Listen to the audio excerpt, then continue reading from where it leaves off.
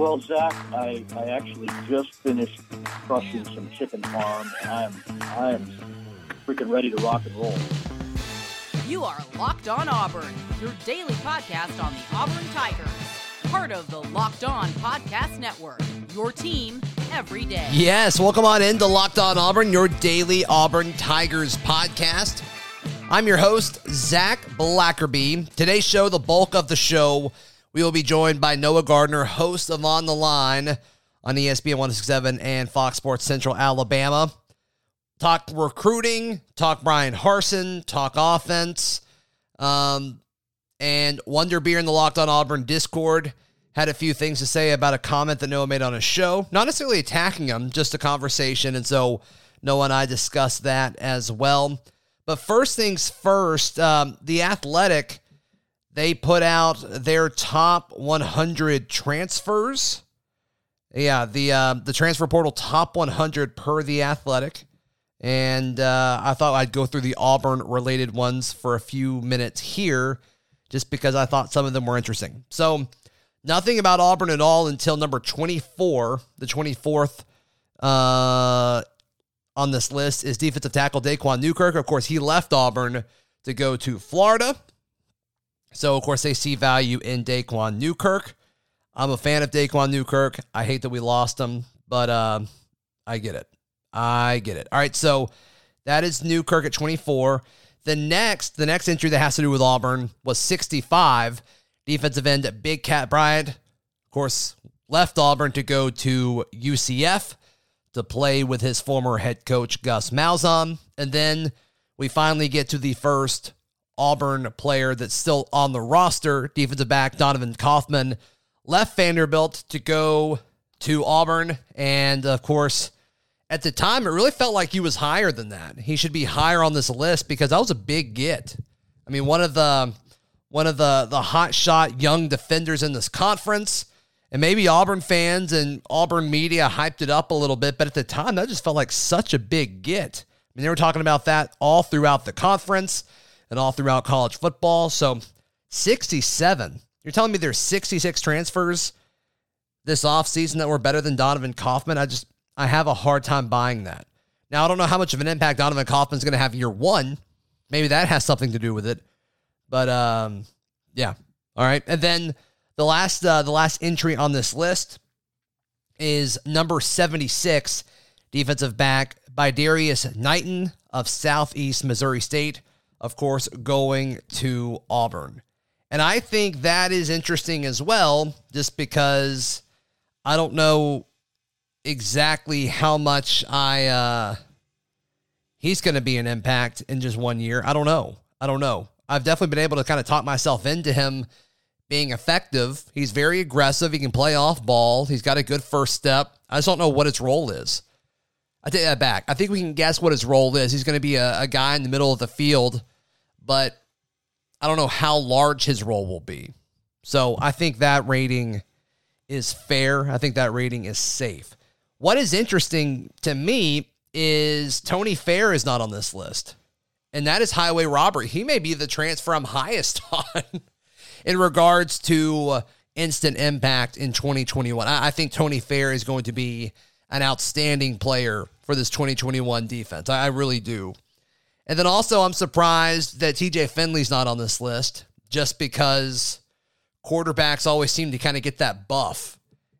In whatever ranking it is, quarterbacks always seem to kind of get a little bit of an edge. But he's a backup quarterback right now, so I get it. I understand why he's not there, but still think it's interesting nonetheless. Today's show brought to you by our friends at betonline.ag. It's the fastest and easiest way to bet on all of your sports action. Get in on the action by going to betonline.ag and use promo code LOCKEDON to get that 50% welcome bonus on your first deposit. BetOnline, your online sportsbook experts. March Madness is right around the corner. If you want to win your office pool, you need to stay caught up with all the college basketball action with the Locked On College Basketball Podcast. Every Monday, Andy Patton and Isaac Shade recap the biggest stories in college basketball, keep you up to date on the NCAA tournament bubble, and get you ready for the upcoming week of games. From the Big East to the Mountain West and everywhere in between, Andy and Isaac have college hoops covered on the Locked On College Basketball Podcast. Available on YouTube and wherever you get podcasts. Part of the Locked On Podcast Network. Your team every day. Now joining us, Noah Gardner, host of On the Line, as heard on ESPN 106.7 and Fox Sports Central Alabama. How are you, my friend? I'm doing great, man. How are you? I'm doing good. I wanted to bring you on for multiple reasons. One, of course, we love talking to you here on the show, but a listener in the Locked On Auburn Discord brought you up. So I wanted, I don't think he's really like coming at you or anything, but I wanted you to kind of defend your stance. No, I'm here for it. He's a listener. We always appreciate the love. Yeah. Listens to this show and then, of course, to On the Line from 2 to 4 every weekday. All right, so this is from Wonder Beer, I believe is how he pronounced that. He said, quote, I heard a confusing comment by Noah Gardner on last Wednesday's On the Line. He said he was hopeful that we land Micah Riley-Ducker so that we have a true receiving threat at tight end to usher in a new era at the position. I haven't watched his tape, but even assuming he's really good, Tyler Fromm looked good in spring and was a wide receiver in high school, well regarded for his route running and hands. Frazier had almost 1,400 yards over 2 seasons.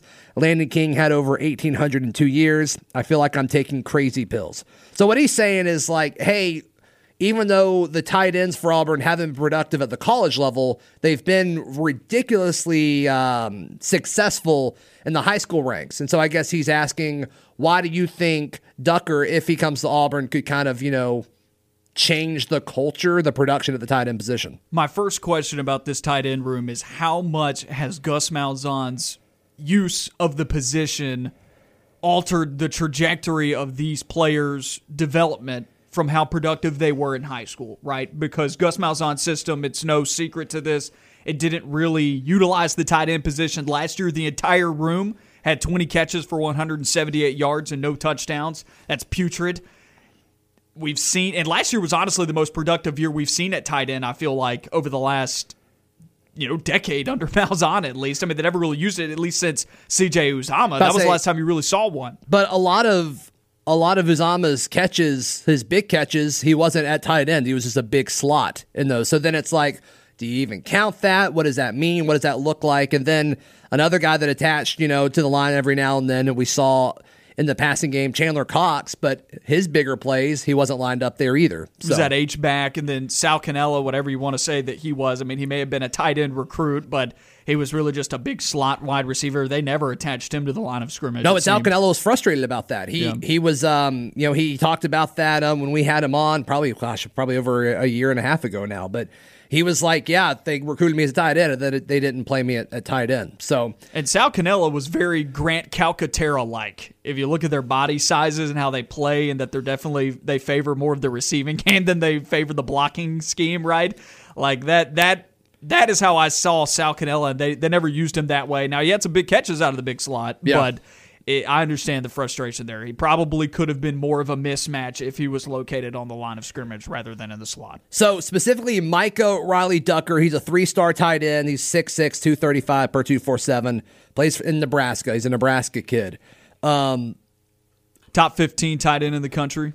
What was the argument that you were making? I was not able to listen while y'all were talking about this past Wednesday. Well, this is one of Brian Harson's guys, right? This is somebody that he obviously wants. I believe Auburn's into the top 2 right here, and there's 4 crystal balls out right now that at the time that we're recording this for him to go to Iowa. Now, he makes his decision this week, and we'll see where he goes. Those crystal balls, they're not super confident. I think the average rating of it's like a 2. It's really low on 24/7 Sports right now. Looks like they're 3s right now. And I think Auburn right now is in the hunt as that second team. But the big thing is that Auburn's fighting right now for Micah Riley-Ducker is Auburn's history at the tight end position versus tight end university in Iowa. I mean, you think about some of the tight ends that have come out of Iowa, probably most notably T.J. Hawkinson and company, right? Like that is a university that, although will finish 8-5, 9-3 every year in the Big Ten, good tight end play. Exactly, they're going to have first and second round caliber tight ends consistently, and that speaks to somebody like Micah Riley-Ducker, and that speaks to me a little bit too that Iowa wants him that this is a player that Iowa wants to go after, that they see him as a fit for their offense and their offensive scheme that utilizes the tight end so consistently, not only as pass catchers, but also as run blockers, which Auburn is looking for a guy that can do both. And I think that Auburn's got guys that can catch the ball. Obviously, he makes great points about our listener makes great points. Wonderbeer, yeah. Makes great points about this receiving core having had talent and extreme numbers in high school. Once again, I go back to, though, how much has being under Gus Malzahn and this offense altered that development trajectory? I think the base is there, but I don't think we've seen any players actually exhibit both the ability to be a pass catcher and a run blocker. We just haven't seen them enough yet, and maybe that's why I forgot about that a little bit, because there is talent in the tight end room. I can't deny that, and I actually think that's why Micah Riley Ducker is probably going to commit to Iowa, because he said, and I believe I was reading this in an AuburnSports.com article by Jeffrey Lee, I think some of the things that he wants is a place where he can play right away. And there is a logjam right now at tight end, at least in terms of players.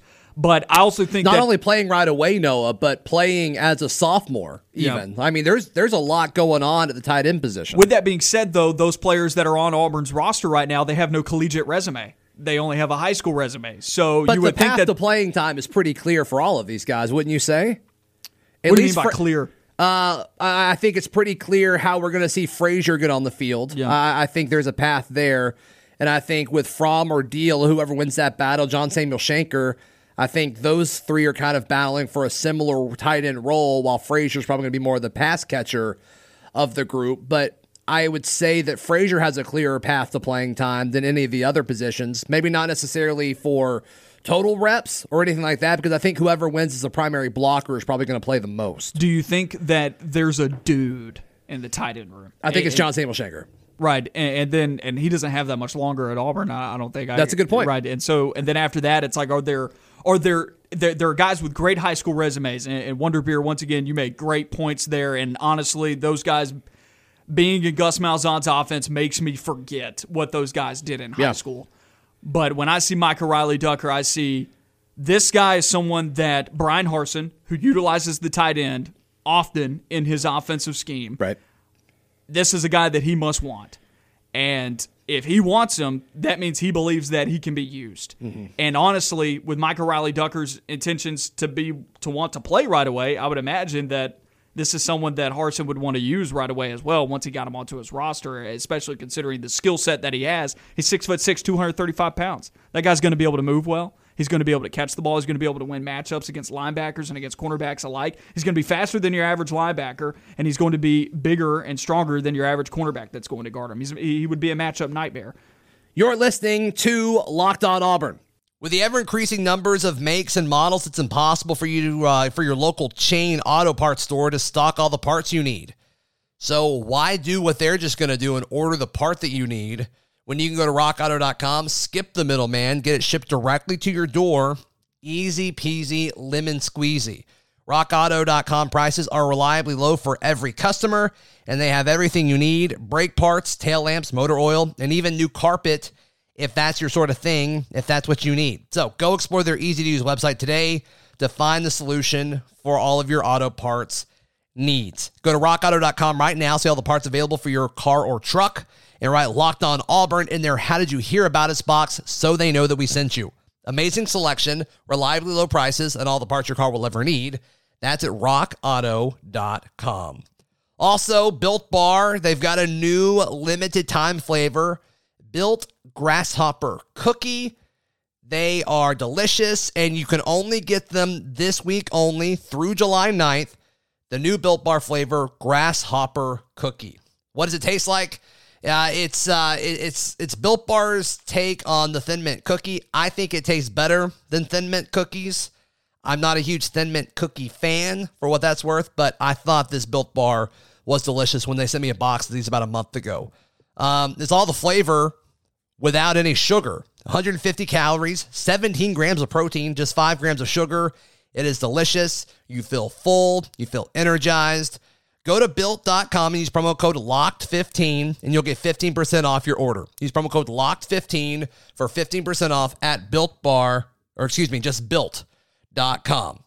Noah Garner, host of On the Line, joining us on today's show. And so it's always interesting, continuing this conversation about recruiting, what your sales pitch is. And like, if you're recruiting a tight end right now, I guess the sales pitch, if you're Harsin or Bobo, is, hey, I know we haven't used tight ends at Auburn, but we're about to. I promise. Just take my word for it.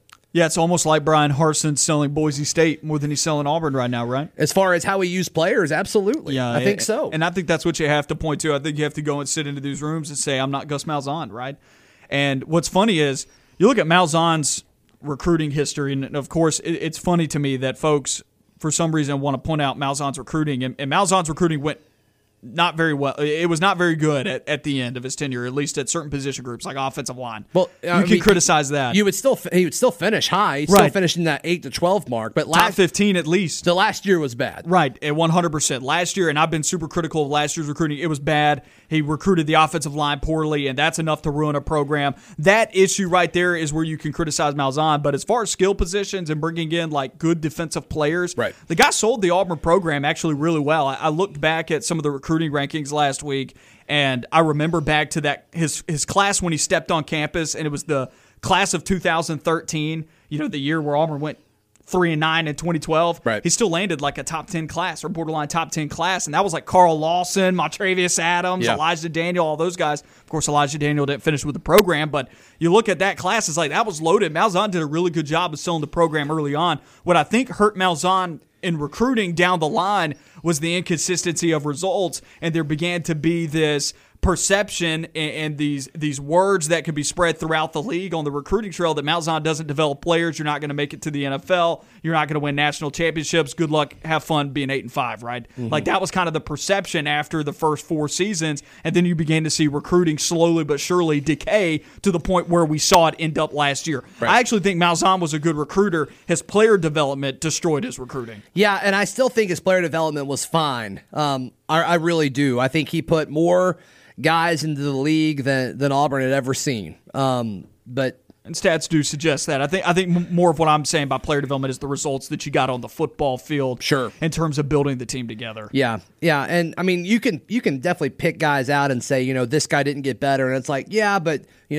these 10 did. So I mean, whatever. We've moved on. You talk about how good of a recruiter Gus was, and I agree with you. And I think if you finish anywhere in the top 15 consistently, despite the ebbs and flows and Auburn being a tough job, having to recruit against programs that have more in line than Auburn does currently, I think he did a fantastic job.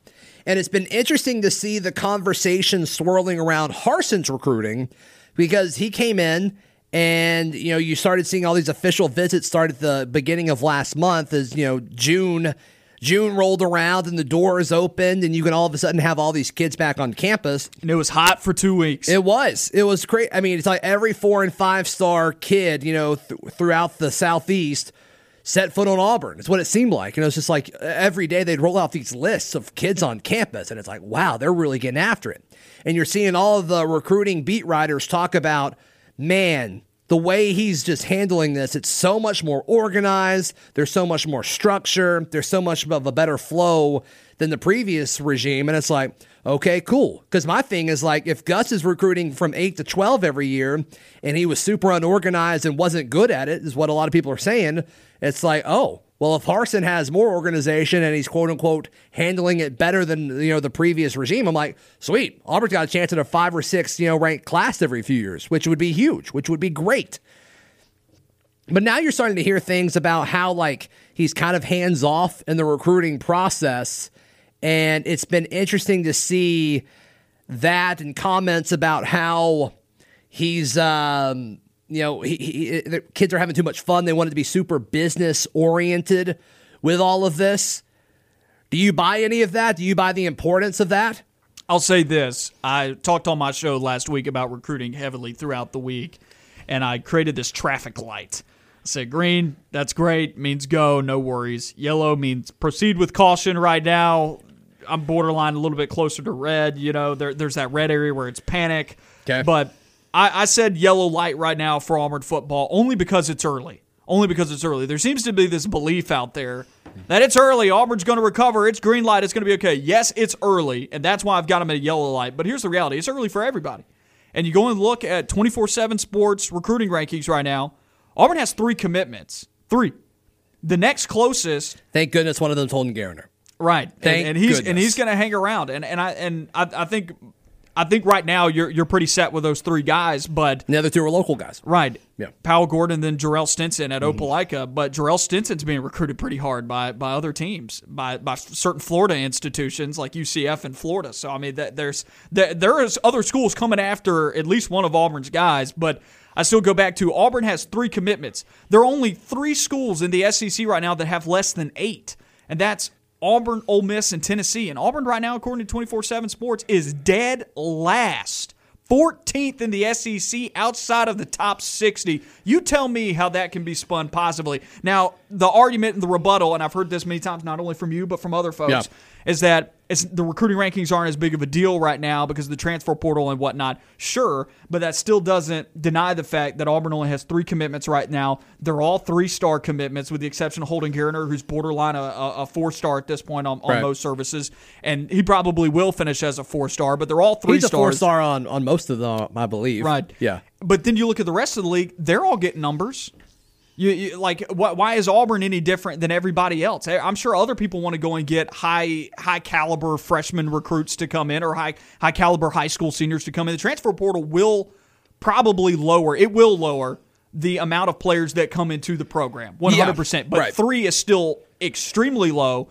And Auburn really doesn't have a whole lot of momentum, it seems, right now. They got 3 guys that are 3 stars, one that's a 4-star debatably. It's not going well right now, and other schools are picking up momentum while Auburn is not. And I think it's interesting because there's going to be a lot of 3 stars that don't have the value that they used to, because I think it's worth going to sign a guy that's played for a year or 2 somewhere else. I don't care what the school is, but you know he can play college football, than going to take a lottery pick or a lottery ticket on a 3-star recruit. You're 100% correct, because now you basically get another 2 years of scouting. Yes. You basically get to see which of these 3 stars pan out. Like, you could go and commit a 3-star, get a 3-star to commit to you, but you don't know if they're going to pan out. You know, a lot of them don't. Right. Now you can go and see which ones pan out at Group of 5 or lower tier Power 5 schools, and there will be a crop of recruits every single season that are looking to better their situation. The teams that don't benefit from this, that really got hurt by this transfer portal news, are teams like Vanderbilt, I feel like, at least when you're talking about the Power 5 structure, because Vanderbilt, their best players are going to want to better their situation, and they're going to leave. Yes. And it's going to be harder for Vanderbilt to maintain their program over, you know, their recruiting cycles of 4 years, because they're going to constantly be losing their best players. Like Donovan Kaufman. But with that being said, they are going to be able to bring a higher echelon of freshmen in. So are these younger teams going to help them? Probably not in the SEC. I think Group of 5 teams, yes.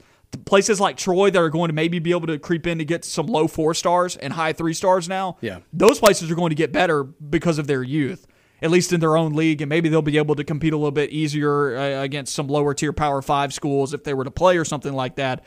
But places like Auburn, and then even so, the more major institutions like Alabama, Clemson, Ohio State that are dominating college football right now, those schools are going to bring in excellent athletes every year through the transfer portal. Auburn's a little bit more in this gray area. I think Auburn's a little bit closer to losing guys that mean a lot to them to go to bigger places than to bringing in. But I think that they're definitely in a pretty good situation with the way that the game's changing. I think Auburn's in the more positive part of the transfer portal, you know, divide, I guess is kind of what you were talking about. I mean, I'm trying to think of a stellar Auburn player. Like, I'm just trying to think, like, if Tank Bigsby, for whatever reason, you know, wanted to leave after this upcoming season. Before where would he go? Right, and before that, before folks maybe take that out of context, I think Auburn is definitely more in a positive. I'm just saying Auburn's closer to that gray area than an Alabama or a Clemson or an Ohio State. I mean, every school is. Right. Like, nobody's leaving the big schools to go to another big school, I don't think. But the Auburn's definitely, I think, closer to the gray area than some of the major institutions. I'm trying to think, like, if, I don't know, Zevion Capers has a 1,000-yard year this year, just blows it up. You're asking, where's he going to go? Is he going? I don't think he's leaving Auburn to go to Clemson. I don't think so. I don't know where else. Like, he's not going to Ohio State. Please don't go to Alabama kind of thing. So it's like, I don't know. A lot of that may depend on need, right? Like if Ohio State or Clemson did come calling and Xavier Capers was regarded as one of the best, receivers in the country. But in theory, they can't come calling until he enters the portal. Now, maybe tampering's happening. Maybe. That's true. I don't know. I don't know. Wink, wink. Yeah. Yeah. Kids enter the transfer portal, and 5 minutes later, they commit to a new school. But I think... Well, let me change this real quick. Okay, sure. And take this in a different direction. You've said this a lot. You and I both know how important it is for culture to be built where guys want to stay. Yes. And I think that's a little bit more of a point of emphasis for Auburn than it is for other universities. Brad Larondo talked about it when he joined the show on Parm Night several weeks ago. So I think that's the best way for me to rephrase what I was saying earlier in this segment. I don't want folks to think I'm dogging Auburn because I'm not. I mean, I'm a huge Auburn guy, and I want to see Auburn hold on to these players. Sure. What I'm trying to suggest is I think it's more of a point of emphasis for Auburn to hold on to their guys than other schools in the country, maybe like Georgia, Alabama, Clemson, and Ohio State. Okay, fair enough. Noah Gardner, thank you so much for your time, my friend.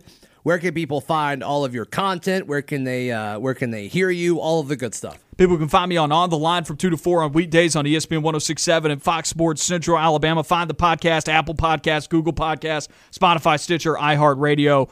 And just hope everybody has a great day out there and a good week. That is Noah Gardner joining us. Thank you so much for his time. I thought that was a good conversation. Let us know what you think. And if you want to be a part of the Locked On Auburn Discord, we will put that link in the episode description. Sweet. Sweet, sweet, sweet. We'll be back tomorrow right here on Locked On Auburn.